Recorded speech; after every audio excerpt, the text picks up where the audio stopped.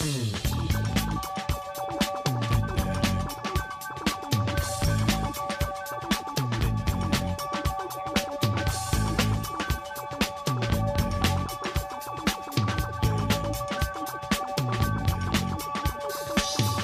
may find yourself living in a shotgun shack, and you may find yourself in another part of the world, and you may find yourself behind the wheel of a large automobile, and you may find yourself in a beautiful house with a beautiful wife, and you may ask yourself,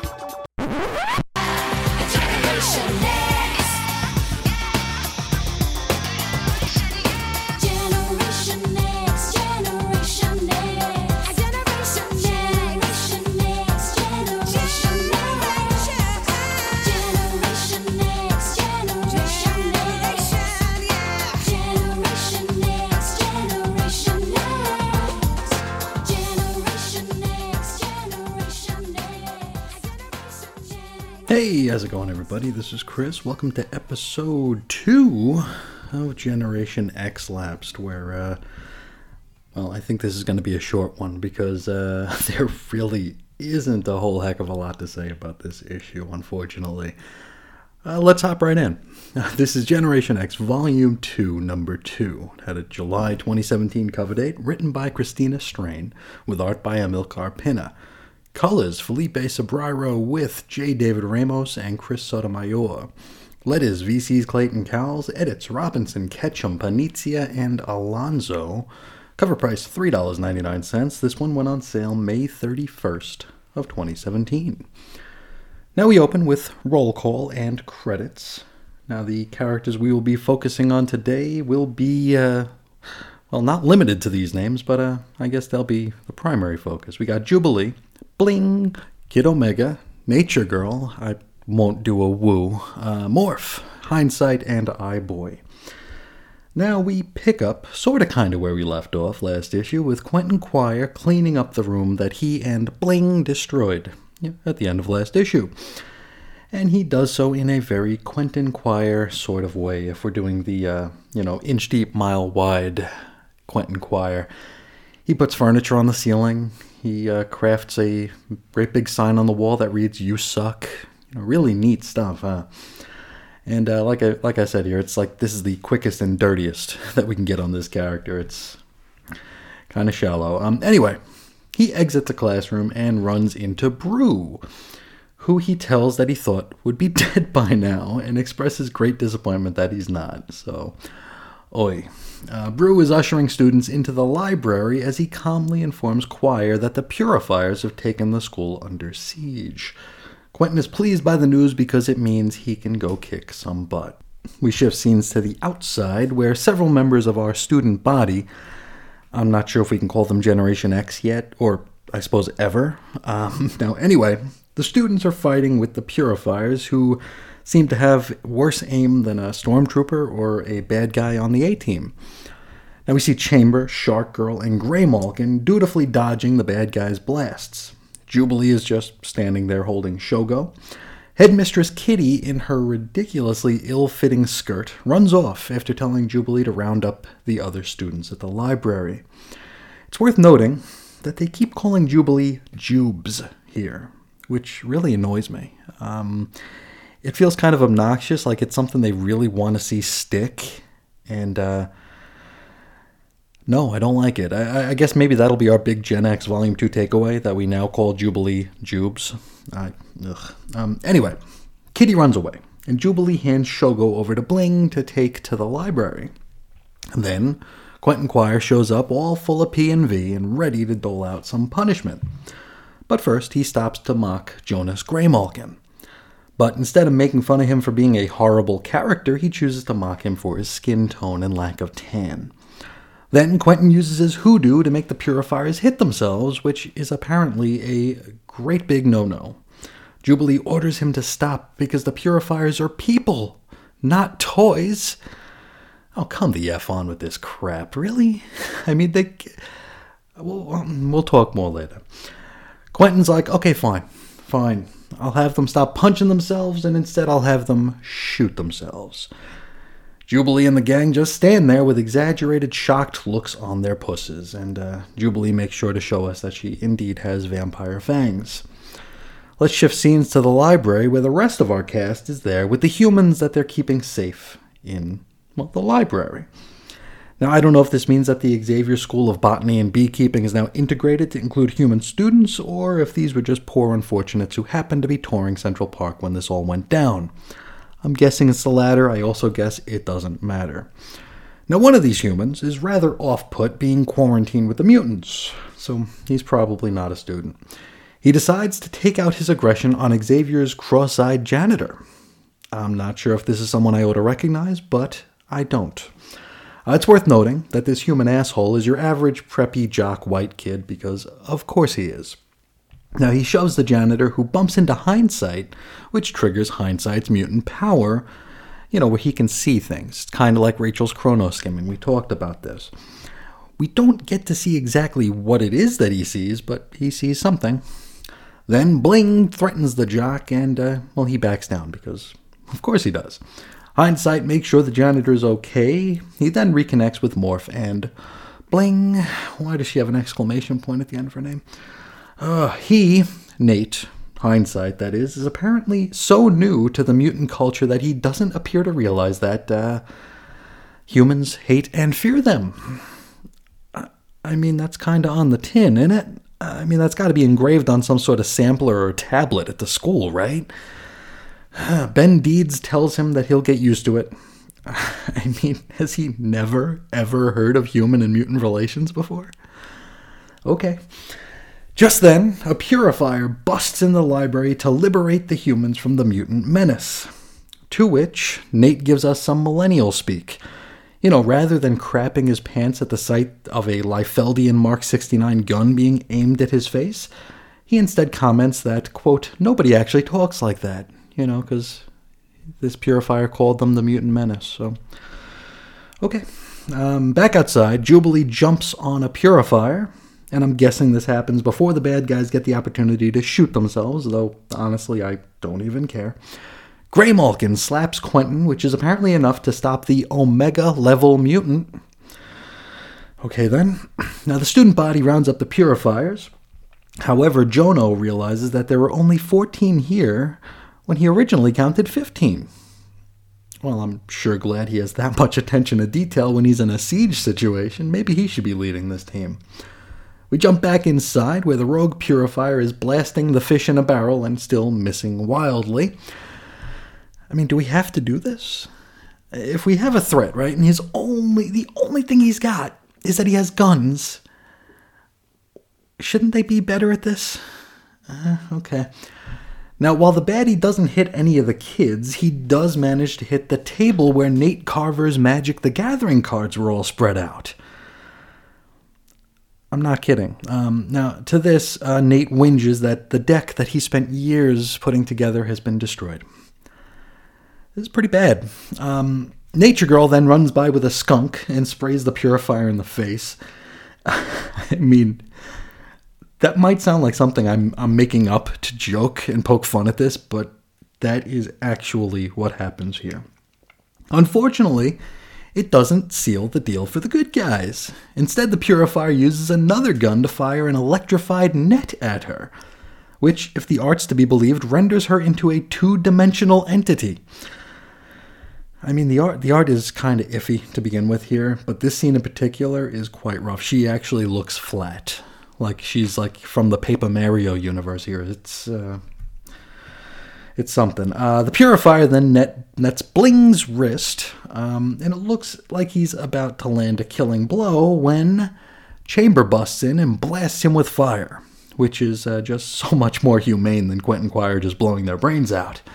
Jubilee then launches into an attack, knees the guy in the face, then KOs him with a sock to the mush. We wrap up, thankfully, with Jubilee assembling her new team. She claims that they're going to be doing things different than usual, and then proceeds to do the same thing all Young X-Men have done since there were Young X-Men teams. Quentin scoffs at the whole deal, stating that, they're only doing this because none of them will ever be good enough to be real X-Men. Now, this seems to really bother Bling, who asks for a little clarification. Jubilee assures her that Quentin is talking out his ass. But honestly, are any of us waiting with bated breath for any of these characters to headline a flagship X book? Anybody? No. Nate Carver, Hindsight, our POV character, informs Jubilee that he wants to stay at the school. Not in hopes of becoming an X-Man, however, he just wants to learn how to control his powers and then go on to live a normalish life. We close out the issue with Benjamin Deeds approaching Quentin Quire for some small talk. Quire calls him an idiot, and it looks as though he's planning on having a little fun with him. Now, what form that fun will take? I guess your guess is as good as mine. So, I figured I'd go into this and be like, this is just a little too current year for me, right? I figured that would be my big complaint, which that all comes down to being a Chris problem. If you're familiar with the main X-Lapse show, I do break challenges I have with these books down into legitimate gripes and Chris problems. I assumed that this entire run of Generation X Volume 2 and into the Legacy Volume was going to be just rife with Chris problems. And don't get me wrong, it is. But it's also not. This just isn't very good. I hate saying something like that. I mean, everything is subjective, but there was not a single bit of this that I enjoyed. Chris problems aside, this is just boring. It's boring, it's clunky. I feel like it's trying to say something, but I'm not sure what. I mean, let's look at the scene where Quire has the purifiers hitting themselves, right? Seems like a relatively innocent thing to do, right? Just like a kind of a bully move. They come in with guns, he just has them punch themselves. Okay, I mean, if anything, he's being a little too easy on these guys, but Jubilee has to stand up and be like, no, they're people. And I get what they're going for, I just think it's very stupid. I think they're trying to make a point here. But part of me wonders, what would have happened if Shogo didn't make it to the library? What would have happened if a purifier blew poor Shogo's head off? I wonder if she'd still be, worrying about their rights as people. And I mean, don't get me wrong here, Quentin's a dick. We know that. That's like line 1 of his Wikipedia entry. This character's a dick. And we're used to it. And what he was doing was a bully move. It was a dick move. And at the same time, though, these purifiers were coming in to kill people. They were coming in to blast. We can see from how awful a shot any of these characters are. They didn't care what they hit. They were indiscriminately shooting. They were just blasting. They didn't care if they hit a mutant, a human, a squirrel. It did not matter. So having Quentin Quire swoop in and be like, hey, punch yourself in the face a bunch. I don't know, maybe it's just me, but I don't think that's that big a deal. I think that's kind of an okay response. If anything, it's a bit of a benign response in comparison to what we're getting there. Now let's talk a little bit about some current year problems here. And I'm not talking about things like millennial speak. I'm not talking about things like that. Let's talk about just the direction that this comic is going and how it really reads like just about every team book that has been launched from Marvel, or DC for that matter, for the past 10 years. I feel like we're going to be spending a lot of time putting this team together and having them sort of learn to coexist. And we know that this series is only going to run 12 issues. Which, that's kind of the Marvel method right now. We talk about the Marvel style and how that was a thing back in the day with the artist and writer working in collaboration and stuff like that. The new Marvel style is launch a team book, spend the entirety of the volume having these teammates get to learn each other and work together, then cancel the book. And I feel like that's the direction we're going here. We have sort of a team, but judging from upcoming covers, it looks like we're going to be in for a whole lot of fan service from the original volume of Generation X. So I don't know what this team is going to ultimately wind up looking like.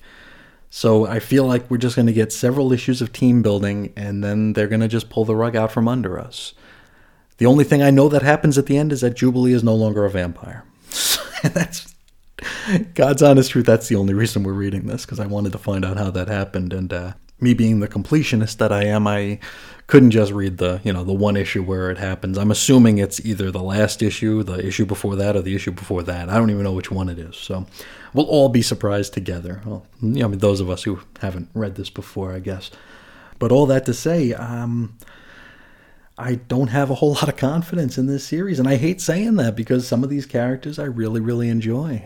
Jubilee is, she was my Kitty Pryde. She was my point of view character as I was growing up and becoming an X fan, She was the one who was like us, being in awe of all these incredible characters with amazing powers. She was us. And seeing what they've done with her is, it's kind of rough. Chamber, another great character. Quentin Quire, despite being a dick, is a great character. He's a fun character, but I guess context is king, and the context of this book just really, I just don't like it very much. Let's talk about some other more current year observations here, because this is probably going to be slotted under Chris problems here. I'm getting the impression from the end of the issue here where Quentin and Benjamin Deeds are kind of talking, and Quentin kind of alludes to having a little bit of fun with him. And I'm getting the sneaking suspicion that the direction this book is headed, we're just going to have all of our Generation X team members here coupling. I'm thinking we're just going to have... It's going to be like that Marvel Now Young Avengers where, rather than actually focus on superhero stuff, it was just like, who's kissing who's dating who's dating who now. And that really isn't what I want from a Generation X book. I'm all for romance in the comics here, but I feel like that's going to become the primary focus.